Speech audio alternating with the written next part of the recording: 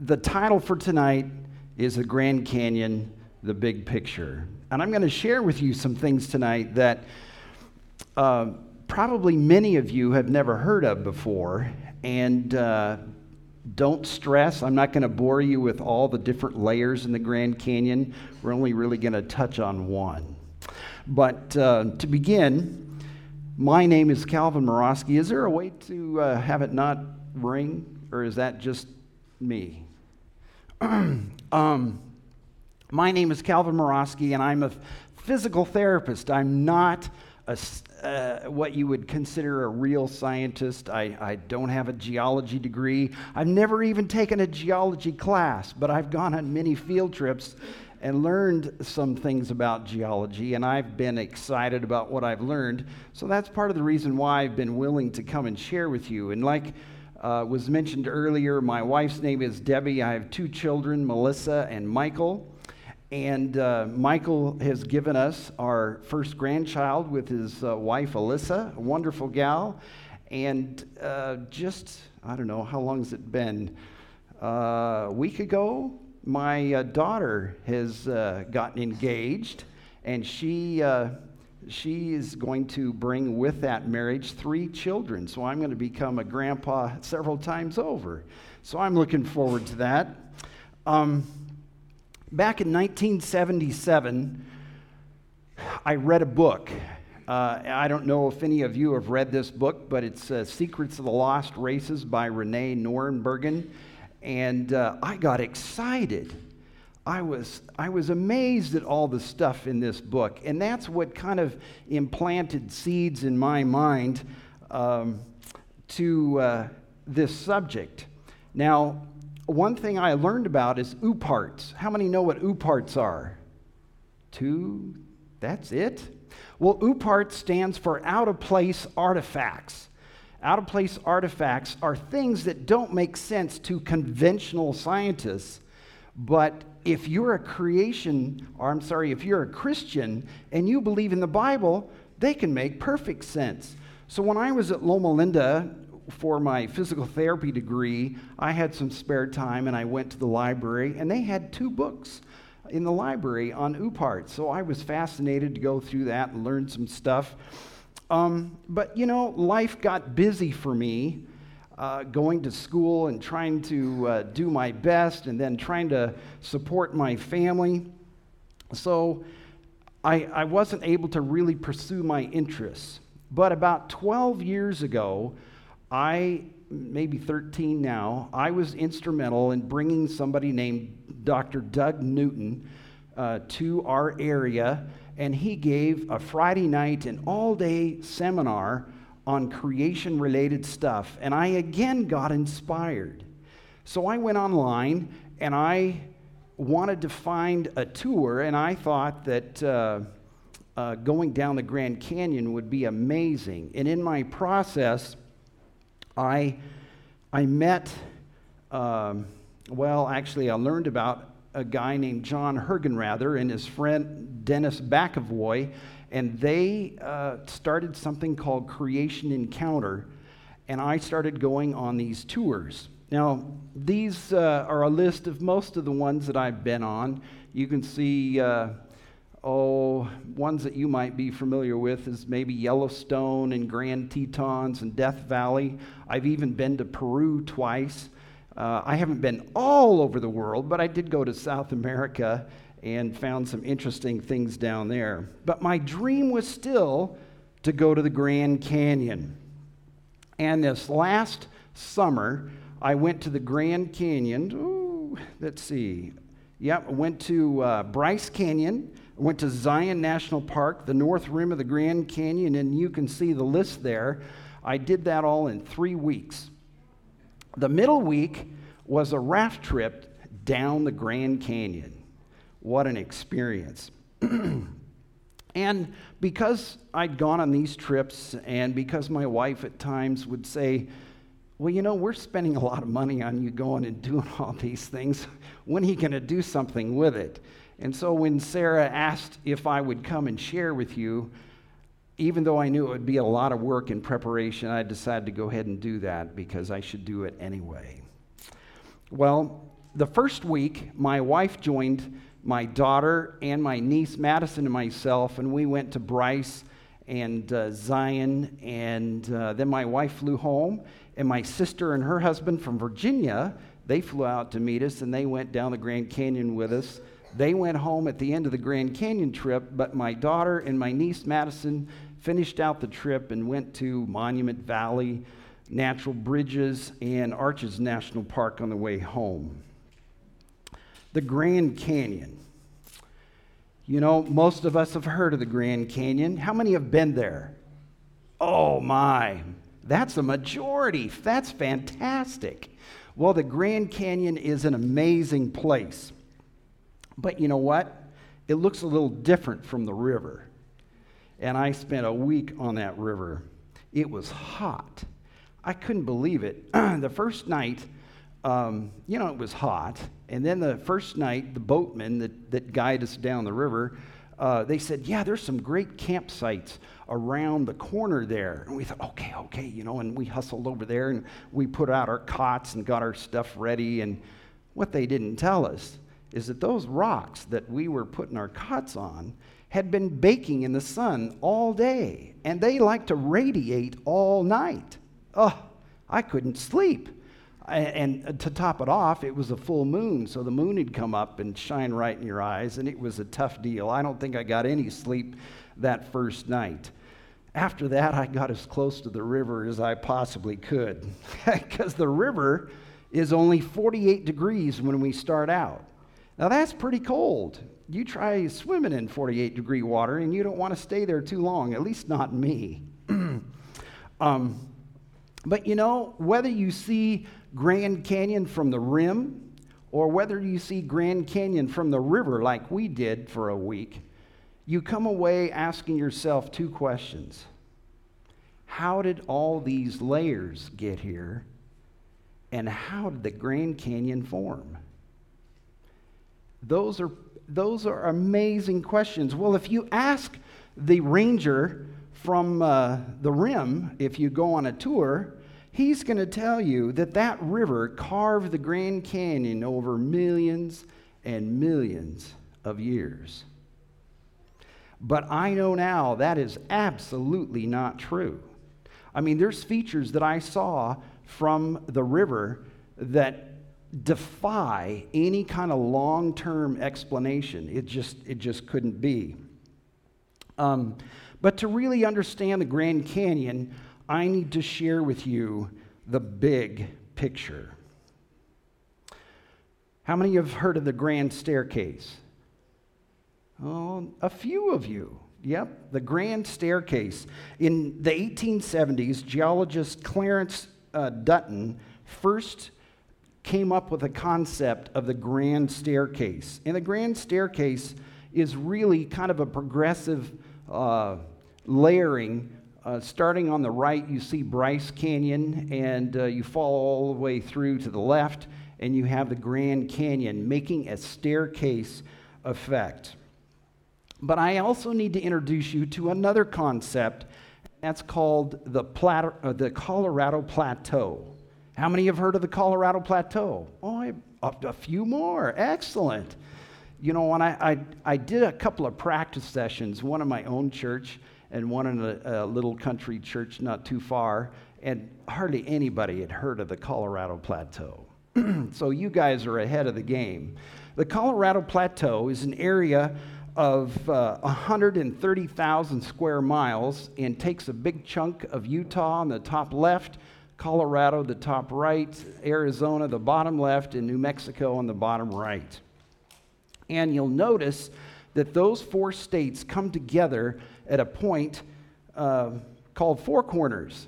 And maybe some of you have been there and had the opportunity to be in part of four states at the same time. Well, the Colorado Plateau is composed of sedimentary layers. That means they've been laid down layer upon layer. They're not rock like if you went to Yosemite National Park, it's full of granite.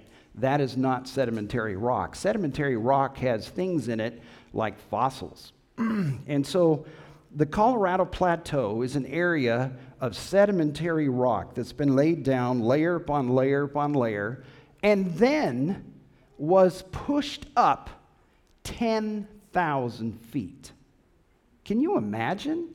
A whole section of land, 130,000 square miles, being shoved up about 10,000 feet. Well, you can imagine what it would look like if that area was covered with water. If that whole sedimentary 130,000 square miles was covered with floodwater and then got pushed up, what would it look like? Well, it would get eroded. Can you imagine? I mean, I went for a walk with Sarah and the kids today, and we passed by a couple of ponds. And if you took a pond and just shoved it up in the air, the water would slide off and run off and cause all kinds of erosional features. And that's what happened to the Colorado Plateau. Now, this is my niece Madison on the right, my daughter Melissa on the left. And we are standing at the Indian Tourist Center there at Monument Valley. Now, Monument Valley, if you haven't been there, you've at least seen movies or pictures of these big buttes that are so interesting to look at. And if you were to ask conventional scientists, they would tell you, well, water and wind would erode this feature over millions and millions of years. But you know what? I didn't see any rivers there. You know, how on earth could water erode this if there's no water?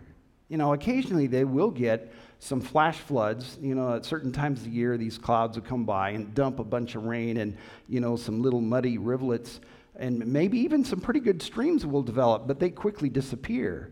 So how could you erode that much material? There's no rivers, and what little creeks or rivers that develop later on, there's not a huge delta. So how could current processes actually erode this? Obviously, that's myself with my daughter.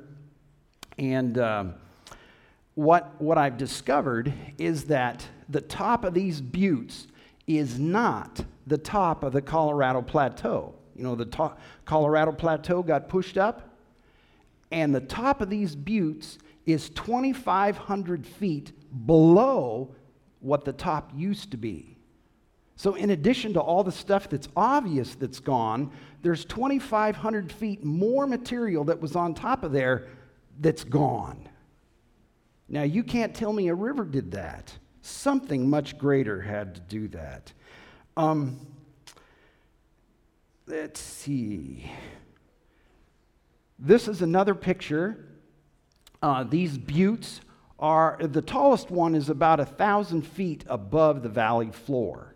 About 1,000 feet. And it's kind of deceptive because, you know, where it slopes off, you know, the buttes are pretty vertical, and then when it slopes off, that's a completely different layer. It eroded differently. It's not material that broke off. I mean, there's a little bit, but it's typically not material that broke off from those buttes. Now, just to give you an idea of the size of these things, you see that little spot there at the end of the arrow? That's an Indian's house. Now let's go back to the grand staircase. Notice the Vermilion Cliffs.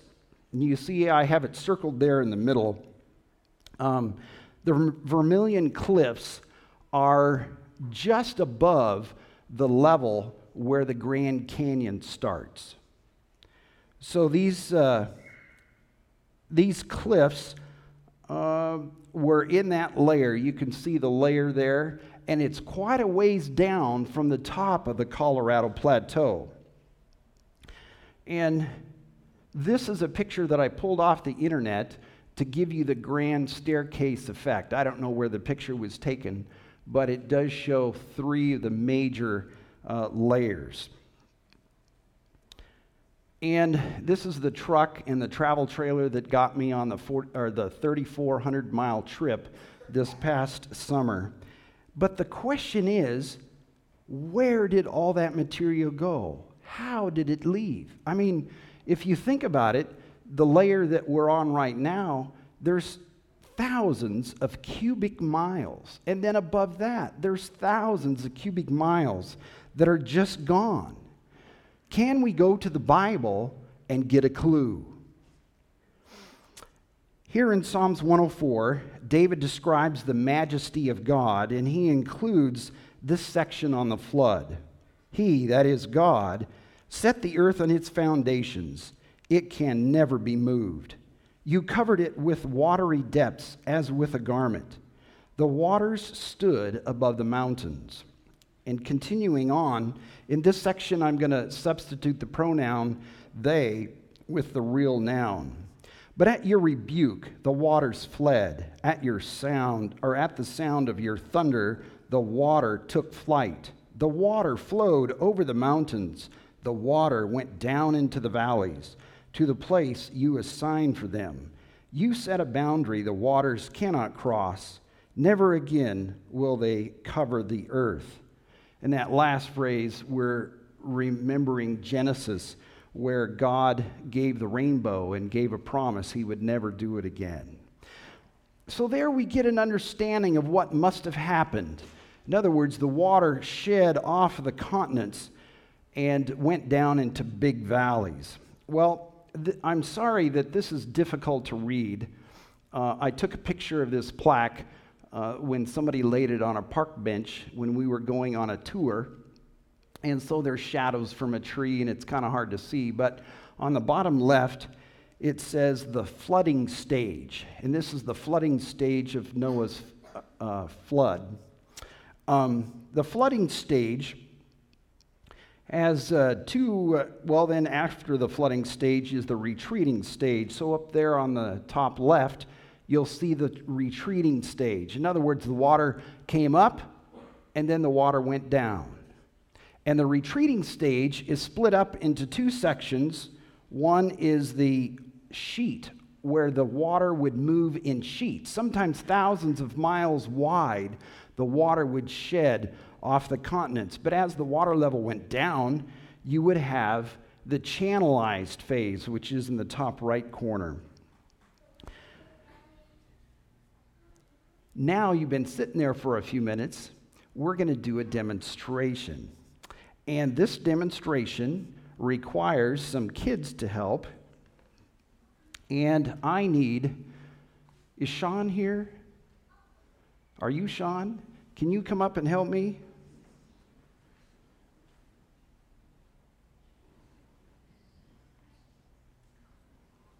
See if it comes through. Whew, it doesn't. Well, we'll have to do it this way.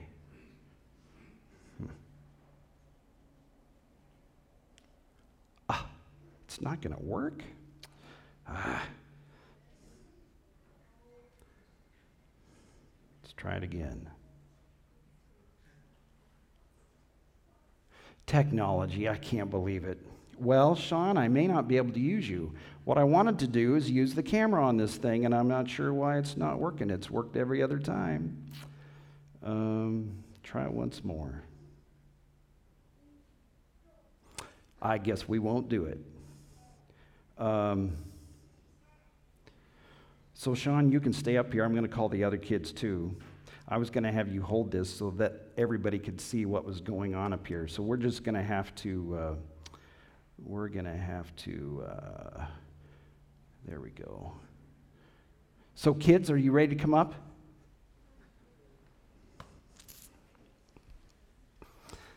Okay. Eliana and Jonathan, can you take the lid off of this container?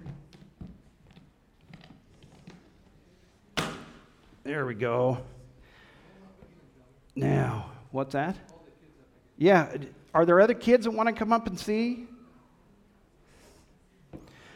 So what I'm going to do is I'm going to run some water in here. Oh, you know what? Let's see. Where's the water going? You see it going to a lower level? Yeah. Now we're going to shut that off. Oh, careful, guys. Oh, now I need something else. Ugh.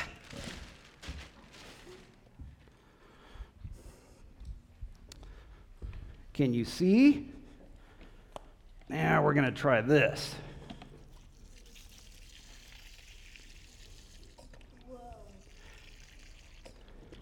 Okay, do you understand that concept?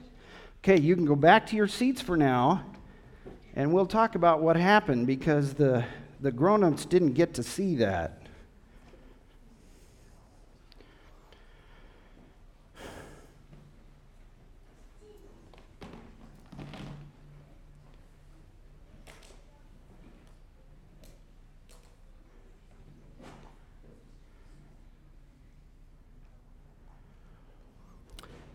At least the PowerPoint still works. So what the kids observed is I poured some water into a little spot in the dirt, and it started to go down through the dirt because I didn't pack it down real tight. But the water collected in this little bowl, and then it went around a little ridge and started flowing to a lower point. Then I took this water bottle, and I shot the stream of water through the little ridge that was keeping the water in a particular channel. You'll understand more when I go to the next slide. Okay, this is compliments of Google Earth. How many of you have been to Cody, Wyoming? Couple people? Well, Cody, Wyoming is in the top left corner. You can't really see anything that looks like any kind of a town. But the Shoshone River that comes out of Yellowstone is down there where that says Google Earth.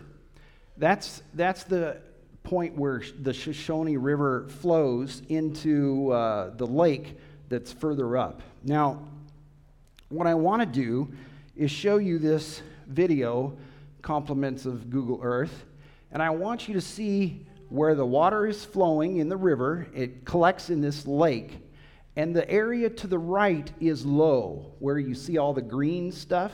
That's where farmers are growing things. But the water doesn't go the low area. The water actually goes through this notch on the left. And it'll come back around so you can see that better. But see that little finger of water? There's a dam there to actually make, let's see, what's that dam called? Buffalo Bill Lake, I think. But at any rate, there's a dam right there in that little finger so that they can raise the level of the water. Now, think about it. Why did the water cut through that ridge? Here, we'll see if you can, try it again. No, it's not going to want to show it again. I thought it would. But, there we go. Now that you understand, let's look at it again. See, the water flowed into the lake, but it didn't flow into the lowland area. It actually cut a notch right through this ridge. And the base of that ridge, there is granite, hard rock that many consider to be creation rock. So why would the water choose to cut a notch through that ridge? Why didn't it take the easy route and go around? And that's what I was trying to demonstrate here that you couldn't see because my camera doesn't seem to be working. Well, it's called a water gap. And this might be a little tough, but I think you can get it. When the flood happened, this whole area was covered with water, probably a couple of 1,000 feet deep. But it was covered with water, and as the water drained and lowered, it also drained out the lowland area too. But there was probably a weak spot in the ridge that it also started to cut. So when the water level got down low enough, then it quit in the big broad area because it didn't have cutting power because it was covering such a large area. But in this notch that got cut through the process, it was focused. So the water that continued to drain was focused in that notch, so it had cutting power. Does that make sense? I mean, you understand that concept? Well, that is called a water gap. And I've been told in the Appalachian Mountains there are literally hundreds of water gaps. There's also something called a wind gap. And that is a gap that no longer has a river or creek or any water going through it, but it was obviously carved by water. So how does a conventional scientist who believes in millions of years explain a wind gap? Well, you can't.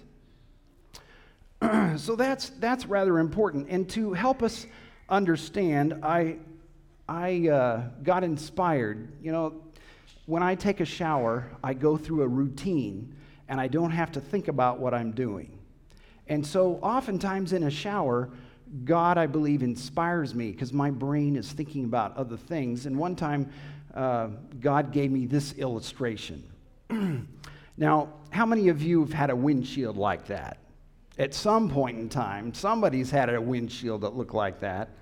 Well, I want you to imagine that you have been traveling near some farmers' fields, and it's late in this day on a summer, and all these bugs are flying, and you end up with a windshield that looks like that.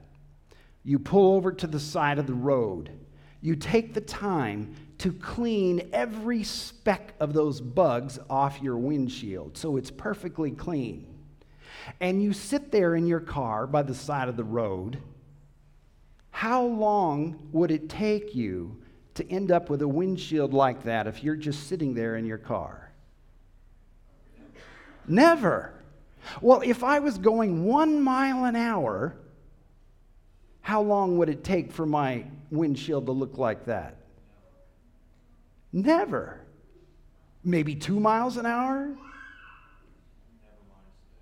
You know, it isn't going to happen unless you find some bugs that are willing to be kamikaze bugs and hit your windshield even though you're hardly moving. You know, at 1 or 2 miles an hour, the bugs will just fly away and they will not smash on your windshield. In a sense, that's what happens with a lot of the geological features that we see around the world today. It would not happen with today's rates of water flow, amounts of water. In order to get these bugs to do this, you've got to be moving, and there's got to be a bunch of bugs. Well, in the same respect, a lot of the geological features that we see have to have a lot of water moving very fast. In the Northwest, we focus a lot on quartzite. Quartzite is a rock that's made from sand that's morphized, or in layman's terms, I just think of it as melted together. But in the beginning phases of the flood, this stuff got buried pretty low. And so when the mountains, Rocky Mountains, come up, it exposes this stuff, and it breaks off because it's hard rock. It's about the 5th hardest rock, so it's pretty hard. And these quartzites travel 400 miles from their place of origin. Well, how do you explain that? You can't unless there's a lot of water. There's more I could share with you on that, but that might be for another time. So let's go to Bryce Canyon. Bryce Canyon is in the top right corner of this picture. And Bryce Canyon, the whole park area varies from 8,000 to about 9,000 feet. And this is Bryce Canyon as you kind of overlook it. I was standing at about 8,000 feet when I took this picture on the rim. It's made of limestone, and we'll see if we can get this to show you a short video. Now remember, the Colorado Plateau, and this is about the top of the Colorado Plateau, was pushed up 10,000 feet. And there's some that believe, and apparently there's a fair amount of evidence that suggests that this area was a big lake. So some water got trapped when this 130,000 square miles called the Colorado Plateau got pushed up. There was a lot of water that got trapped in certain areas, and they believe that this was one of them, and then it catastrophically drained. But the question is, where did the material go? If you look all the way across, you see the rim near the top of the picture that's a long ways away, that's comparable to what I'm standing on right there. It's the same layer. So if you look across there, there's a ton of material that is missing. Where did it go? Well, we hiked down into Bryce Canyon, and the weird formations they call hoodoos, and I'm not going to show you a bunch of pictures of that, but this tree was probably about 100 years old because they don't get much moisture there. And if you think about this tree and how far it goes up, there's hardly been anything break off from these cliffs that's down in Bryce Canyon area. If it had been there for millions of years, the canyon should be filled up with all kinds of debris, but there isn't any, or not very much. Because if you talk to the ranger, they will tell you that these weird formations called hoodoos are formed when moisture gets into the cracks of the rock and it freezes and then expands and breaks off pieces, and then it falls down. Well, if that were really true, if that's how most of it happened, then these canyons should all be full of the broken rock, and they're just not. And this is another picture looking clear across, and you can see how much material is gone, just flat gone. Now, I threw this picture in. This is not around the Colorado Plateau. This is in another part of the country. But I threw this in because it does have some weird erosional features. Does anyone have any idea where that might be? The Badlands of South Dakota. Yep. So there's a few other places that have interesting erosional features. But let's go back to the grand staircase. If you notice there in the middle, there's Zion. Now, Zion's kind of hard to see because it's just a dark crack there that they have turned so we can't really see much. But it's in the gray cliffs and the white cliffs. So let's take a look at Zion. Zion is really a beautiful place. And Madison, my niece from Virginia, is really an amazing story. I mean, God has provided many miracles in her life, and sometime it'd be fun to just tell you stories about her. But she decided on our Yellowstone trip that she went on with us that she wanted to be a creation scientist and be able to tell people like you what the real evidence is. So she is currently in her junior year at a very secular university called James Madison University in Virginia. She is taking both engineering and geology, two very difficult majors, and they told her she couldn't do it, but she is, and she's prospering, and God's blessing her. So when Madison saw the stuff in Zion, she got excited. She said, I can't believe this, because she has studied and gone on field trips near Virginia. And she taught me a new term. It's called hummocky. Ever heard of the word hummocky? Well, I hadn't heard because I'd never taken a geology class. But she taught me this new word. Now, hummocky is the way the layers are laid down with turbulence.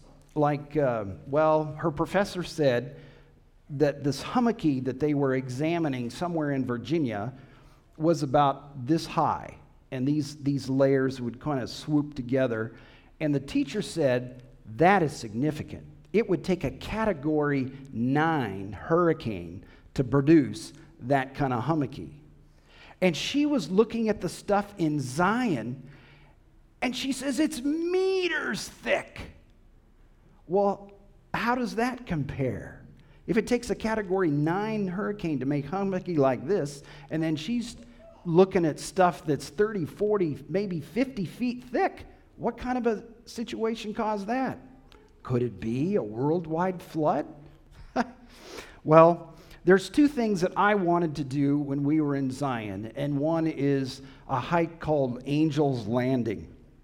And I'm not going to show you all the stuff, but this kind of gives an idea. My son helped me put this video together showing parts of the hike called Angel's Landing. This trail was created in 1926 so that the average visitor would have the opportunity to climb to this point. This area is the white and gray cliffs in the Grand Staircase, but it's also comparable to the Navajo sandstone. And the Navajo sandstone, the scientists believe by studying the grain size and the type of grain that is making up this sandstone, came from the Appalachian Mountains. Now, did you catch that? The Appalachian Mountains eroded, and the stuff ended up on the Colorado Plateau? How can that happen? Well, they say rivers must have taken it over there. Well, what river runs that way? And how can you have a river take that much material? Because this Navajo sandstone is more than the Colorado Plateau. It's spread out over a greater area. It's incredible. Well, we hiked up this, and it gives us an appreciation for God's beauty. Now, I want you to also notice when we're hiking up some of these spots, it doesn't look any more eroded than other areas. And thousands of people have been hiking on this for a long time, and it's about the same. How could wind erode this stuff? It's just incomprehensible. Now, that's the road down there. We're about almost 1,500 feet above the road. And this is looking out the other direction. Fantastic place. The next thing I wanted to do, or another thing I wanted to do, was the river walk. And the river walk is a lot of fun. And it doesn't have a tremendous amount to do with geology stuff. Well, I shouldn't say it that way, with my presentation. But we had a good time going on this river walk. And we did look at these canyon walls, which is still the Navajo-type sandstone. And somebody asked me why it was black. And it's blackened in some areas because of the minerals that are leached out of the sandstone, and then they turn it black. It has to do with iron and manganese. But these cliffs are about 1,000 feet high, and you're walking in the river a good share of the time as you go up this canyon. So it's a phenomenal place. If you care to know, it's the Virgin River that flows through there, and you have to be cautious during when they have these monsoons, not really monsoons, but these thunderstorms that come through and will dump a bunch of rain in a short amount of time, and then it will flood and take all kinds of stuff, including people, down, so you don't go hiking there then. Well, we'll skip that. That could go on for a little while. We're back to the Grand Staircase. Next, we want to look at the Vermilion Cliffs. The Vermilion Cliffs are right there in the center of the picture, and you notice how far down they are on this Grand Staircase. They're quite a ways down, quite a few layers down. But the Vermilion Cliffs are at the same level as those buttes from Monument Valley. Those buttes that I showed you is the same level as these Vermilion Cliffs. And I'll show you just a brief video of the Vermilion Cliffs. Not too significant if you're just driving by, but if you understand the whole scheme of things, it becomes more impressive. The valley floor that you see there is at the level of the top of Grand Canyon. So moving from right to left, we have the pink cliffs where Bryce Canyon is, the gray and white cliffs where Zion is. We took a brief look at the Vermilion Cliffs, and now we'll take a look at the Grand Canyon. Now, the Grand Canyon, there's two rims. The north is on the right side, and the south is on the left side. And the north side of the Grand Canyon is higher than the south side. But I have a question for you to ponder. What river would run uphill and carve the Grand Canyon? Because you notice that the top, if it continued that crest of material. If the Grand Canyon wasn't there, it would be uphill.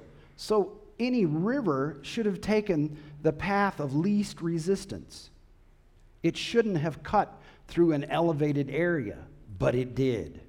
And if some of you are more engineer types, at the end, I'll give you my email and I'll direct you to some sources, some amazing sources that for me are very interesting. But when I was playing the video at breakfast time, my wife says, "Who is that?"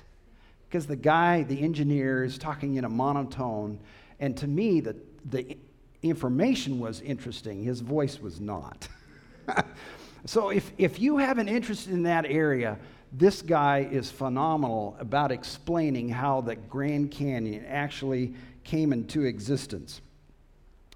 But here is a video at the north rim of the Grand Canyon. The north rim is at about 8,200 feet. The south rim is 6,800 to 7,400 feet. So it's substantially lower. And the Colorado River runs right through the canyon from left to right. Well, we'll get to that spot. By the way, Madison spotted some fossils, some sea fossils, some clams and some other sea creatures in this particular layer. This is way up here on the rim of the Grand Canyon. There are fossils. So the river actually runs. See at the top of the picture, that ridge where the yellow arrow is, that is the south rim, and the river runs just below that, down at the bottom. This canyon that we're looking through doesn't have a river in it.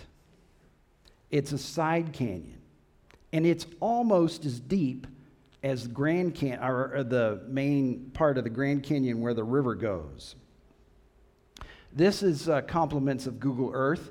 This is that same side canyon. The north rim is partway up on the right-hand side, at least when you go to the north rim, that's where you are. And this is a side canyon that cuts down about as deep as the main part of the canyon, and there's no river. Now, you might get away with explaining from the south rim that the river cut the canyon, but how do you explain this side canyon when there's no river? Well, what cut that? A lot of water and a much different circumstance. Well, when we left the Grand Canyon, we were airlifted out by a helicopter, and we were flown to a ranch out in the middle of nowhere, and we transferred, after a few minutes, we transferred from the helicopter to this fixed-wing airplane that took us back to our starting point at Marble Canyon. And this plane, I got on this plane, and I intentionally got on the right-hand side because I wanted to take pictures this direction. So if you look past the strut on the left-hand side of the picture, that darkened area is a ridge that's over 1,000 feet above the main part of this valley area. And this is another picture out the window. You can see the deep canyons. This is called Marble Canyon, and it's just above the Grand Canyon. It's really the beginning of the Grand Canyon. They just named it differently. Now, for the discerning eye, you might look at that and realize it's slightly going uphill. How can that be? Also, the dark area on the top right corner of the picture is at least 1,000 feet higher than the lower part. Now, this is looking into the canyons, and I put the arrow there, that yellow arrow, to show where the water is going. This canyon that's in the main part of the picture there is dry. There's no river in it, and it's called a barbed canyon. This one is a little easier to see that the ground slopes up, and the direction of the water flow is in the direction of that arrow. This is another picture of the barbed canyons, and that bank on the left-hand side that's called Echo Cliffs. It's the same material as the Vermilion Cliffs. They just named it differently. I don't know why. But it's a slightly different location. But it's the same material that used to be continuous all the way across. And this is a barbed canyon. Now, barbed canyons are kind of hard to figure out. This is compliments of Google Earth. And it's looking down on these canyons. Now, if you had to guess, which way is the water going? Any guesses? How many think the water goes from left to right? Okay, there's a few. How many think the water goes from right to left? A few more. Maybe you're informed. Because that's right. The water goes from right to left. But how many have ever seen a creek or a river that has these side canyons that go the wrong way? They are called barbed canyons. Now, if you watch the explanation on this YouTube video from this engineer that's boring to listen to, but fascinating information, there was a period in the time of the formation of the Grand Canyon where the water on the surface of the ground was running from left to right. And that's when those canyons formed. But now the water goes from right to left. It's following that canyon right into the Grand Canyon. And that arrow shows the direction of the water. This is another side canyon off of the main Grand Canyon. And this area has trees on it because it's higher elevation. You can see the kind of greenery down in the lower part of the picture. This is called the Kaibab Plateau, or the Kaibab Uprise, or where the ground is higher. It came up much higher, so these trees get a little more precipitation. It's a little cooler up there, so they can survive when the south rim doesn't have nearly as much. But the water, this is further upstream, the water was more widespread. At the Kaibab uplift, it was focused into a narrow channel, like I intended for you to see here with this water gap situation, where water is focused and has much more carving power. But here, it was more broad, and the erosional effects were significantly broader. Much water. And all these canyons are dry now. There's no rivers in them. Well, this is a nice picture of the Grand Canyon. And what I want us to do now is focus on the bathtub ring of the Grand Canyon. You ever heard that before? What's a bathtub ring? Do the kids know what a bathtub ring is? You guys don't take baths, right? Well, the bathtub ring of the Grand Canyon is called the Coconino Sandstone Layer. Now, they don't know exactly where the Coconino Sandstone came from. They haven't figured that out, like the Navajo sandstone. But the bathtub ring, or the Coconino Sandstone, is that light layer just down from the top. And we couldn't see it once we got down into the canyon. We couldn't really be up close and personal. So in Marble Canyon, we had the opportunity to be up close, and we actually looked at it. And this guy, Dr. John Whitmore, teaches at a Baptist university in Ohio. Can't remember the city. Oh, Cedarville, Ohio. So he teaches there, and he got his doctorate in geology at Loma Linda and studied under Leonard Brand at Loma Linda, and got his doctorate degree. And he was along on this trip, and he shared with us, and we don't have sound, so I'm going to kind of tell you what he's telling us about. He talked about this layer right behind him called the Coconino Sandstone, and how it is the first layer that has these cross beds. In other words, these lines that are at an angle. They're called cross beds.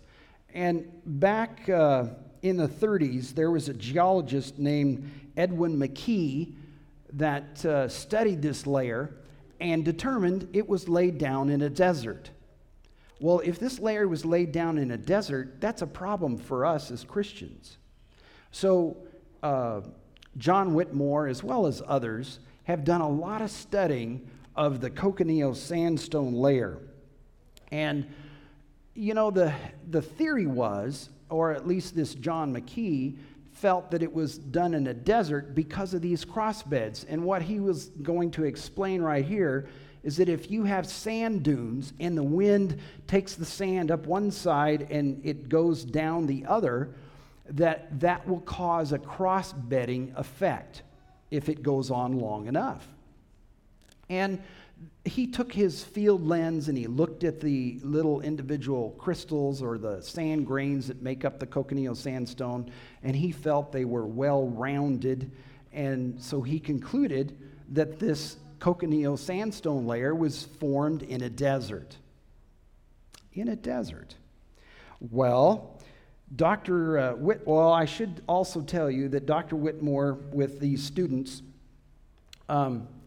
they took some samples of the sandstone and they made this experiment with a pickle jar. And what they were looking for is the effect of mica. Mica is a fairly fragile mineral that is often accompanied in quartz, and most of these sand grains are quartz. So what they would do is they took this pickle jar and they put in sand with mica flakes. And then they put a propeller at the top of the pickle jar, and they put not very much sand at the bottom, but they put this propeller and drove this propeller so there was a circular wind in this pickle jar. So there was a dune at the bottom of the pickle jar that moved around and around and around the bottom of the pickle jar. And the students asked him, well, how long should we let this experiment go? And he said, well, I don't know, couple of weeks, couple of months, we need to let it go for a while. Because what they were trying to determine is how long the mica flakes would last. Because in a desert environment, when the sand grain is blowing up one side and down the other, there's a lot of tumbling action that occurs, and the mica flakes that are in the sand will disintegrate. But in a waterborne situation, because of the buoyancy of the water, these mica flakes will survive, at least much better than in a dry environment. So they ran this experiment, and they checked in a couple of months. They couldn't find any mica flakes. It had been ground to a powder, and they couldn't determine any mica. Well, they shortened it up, and finally they had to shorten it to 4 days. So in 4 days, most of the mica had been broken up with this propeller moving the sand around in the pickle jar. Then they took the same kind of sand with mica flakes in it. They put water in the pickle jar, a different lid, and they put it on a rock tumbler to see how long the mica flakes would last in the rock tumbling situation with water. After a year, they quit the experiment, and they could still find mica flakes. The cochineal sandstone layer has mica flakes. So what does that tell us? Well, there's some other things about this particular layer. The cross beds that you see behind him, you can't see them very well, but the cross beds that you see behind him range from 17 to 20 degrees. But if it's a desert environment, the cross beds are at 34 degrees, give or take. So there's another clue. It couldn't have been in a dry environment.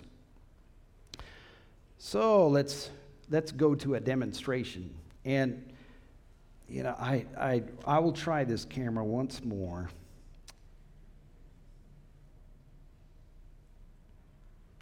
It doesn't work. I'm not sure why it's not communicating up there. But the kids, at least, will get to do this one. So, who would like to be a volunteer? Well, you guys know what's going to happen. Maybe I could have you come up. But Jonathan and Eliana, you can take the lid off of that one. Okay, what I'm going to have him do is take this toy dinosaur, and I'm going to have him make some tracks. What I want you to do is kind of press it in a little bit and try to pretend he's walking up the dune.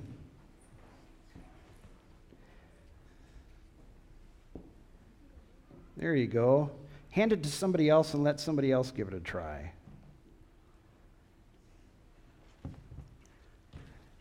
Boy, there's a bunch of kids. Okay. Now, let's see. Sarah, why don't you, you can hand these out. So the kids can all have one of these.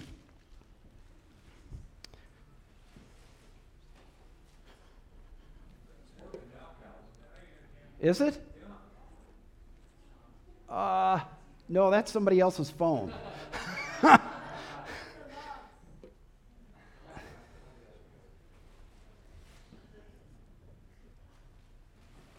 Okay. Okay, guys, move aside. Now we're going to add some water.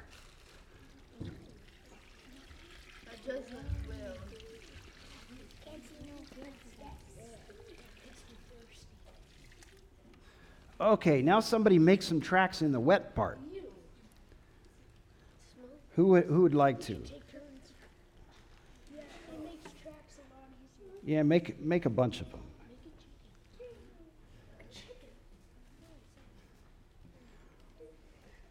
Okay, that's good enough, guys. Hey, thanks for showing us the picture there, Sean.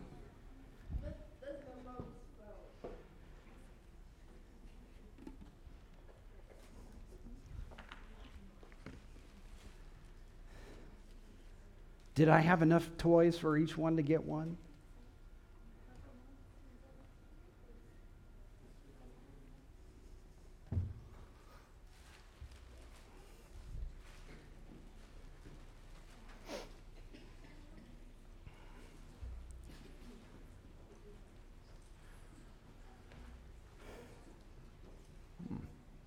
Oh. Am I still not coming through?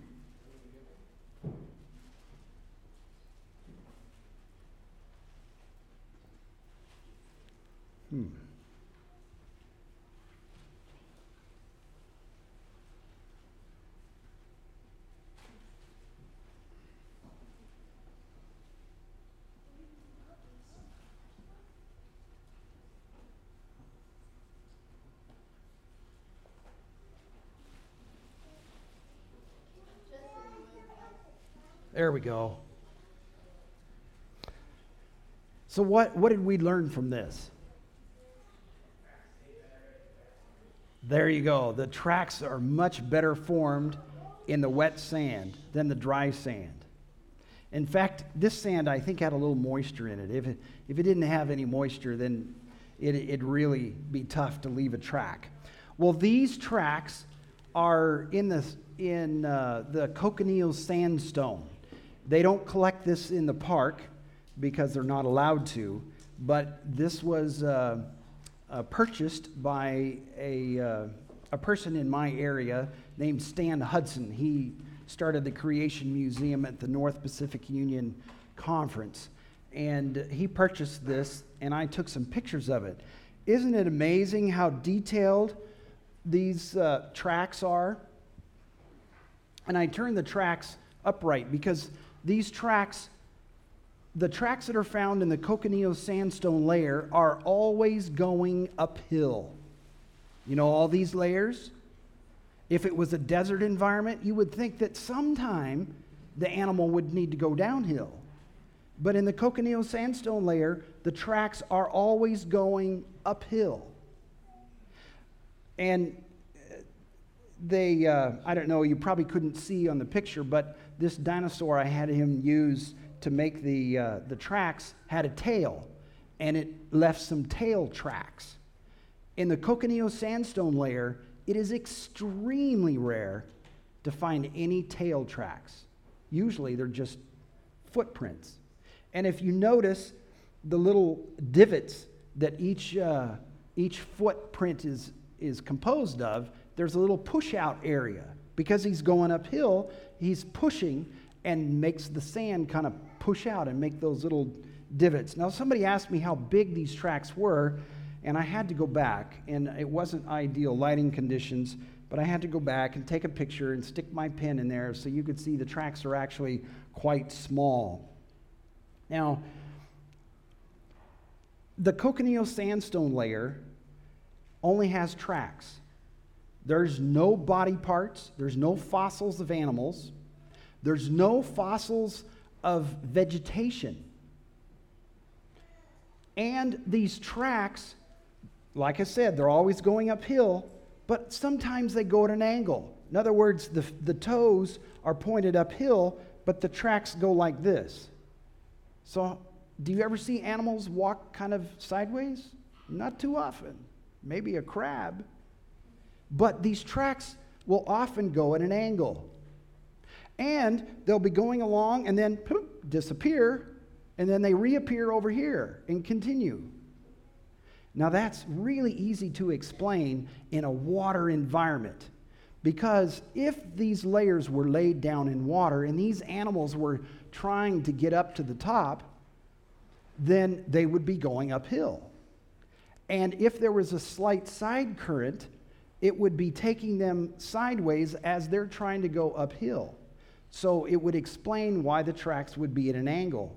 It would also explain why the tracks will disappear and then reappear because of the buoyancy of the water. It might be lifted off the bottom for a while, and then they'll come back down and continue making tracks. Also, no tail tracks indicates that the tails were buoyant in the water and not dragging along like they would in a desert environment.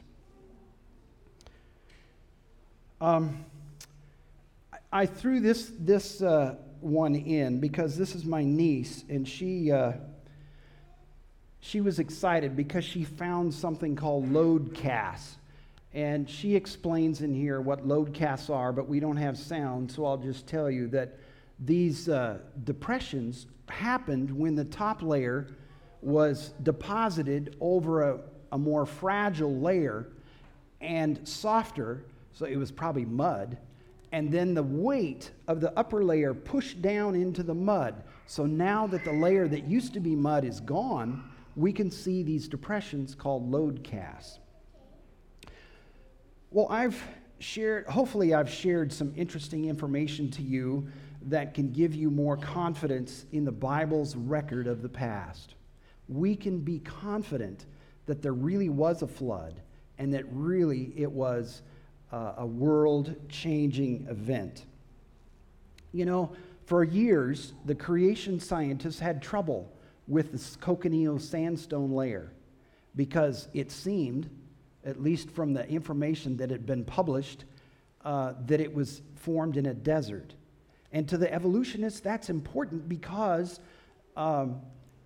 they say that the sedimentary layers that compose the Colorado Plateau were a result of the Gulf of Mexico coming and flooding the land and then retreating, and then flooding the land and retreating many, many, many times. Well, you'd have to throw in a dry environment in that mix to make that even possibly possible. I mean, without having a dry layer, then their whole explanation falls apart. But they can't explain to you how the Gulf of Mexico came and flooded even one time, let alone many, many, many times. So the cochineal sandstone layer was a difficult thing for the creation scientists to really grapple with, because if it happened in a desert, there wasn't a desert in the middle of Noah's flood. But you can see with careful study, these scientists have found that yes, indeed, it happened in a water environment. In fact, most of the layers that go all the way up to the top of the Colorado Plateau, up to Bryce Canyon, have fossils in them. Now, it's true that the cochineal sandstone layer doesn't have body part fossils or vegetation fossils, but it has track fossils. So most of the layers have marine fossils. It happened in a wet environment, just like the Bible says with Noah's flood. So I hope that this has been informative to you and give you confidence.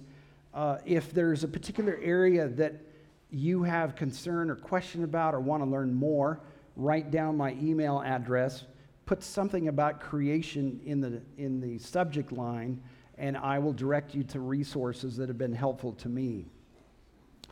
We're not live streaming, right? We weren't able to do that? We did? Oh. Well, tomorrow, the plan is to go on a hike. It's weather dependent, I guess. The plan is to go on a hike, and I want you to see something else. And I have a picture. If you look above this person's head, you can see how these layers fold back.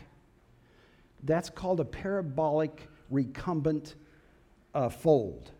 Parabolic recumbent fold. Now, the secular scientists want you to believe that all these layers, including the crossbeds, were laid down over millions and millions of years. But how can you explain these layers in the rock that seem to curve back on itself? Parabolic recumbent folds. And you have them right here in Tennessee. So if you go on the hike, and if it happens tomorrow, as planned, we will look at a spot that has this. That is all I'm going to share with you tonight. I want to encourage you to come tomorrow morning at 11 o'clock. They have church service here. I'm going to speak about the ark and the flood. And then in the evening at 7 o'clock, hopefully we'll get some of our glitches worked out, and we will be able to smoothly go along, and I'm going to talk to you about the Ice Age. Now, to me, the Ice Age is one of the most exciting things to learn about.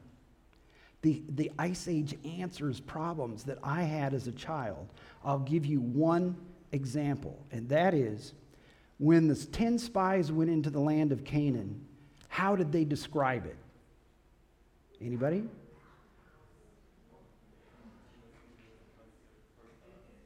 It was a land flowing with milk and honey, and two of the spies brought back a bunch of grapes that was huge, right? Took 2 men to carry it. Well, as a child, I'm thinking about that, and I look at pictures. I've never been to Israel, but maybe some of you have been there. I look at Israel, and it's kind of desert. It's not a land flowing with milk and honey. Well, is the Bible wrong, or is there some other explanation? Tomorrow night, I'll give you the answer, and many others.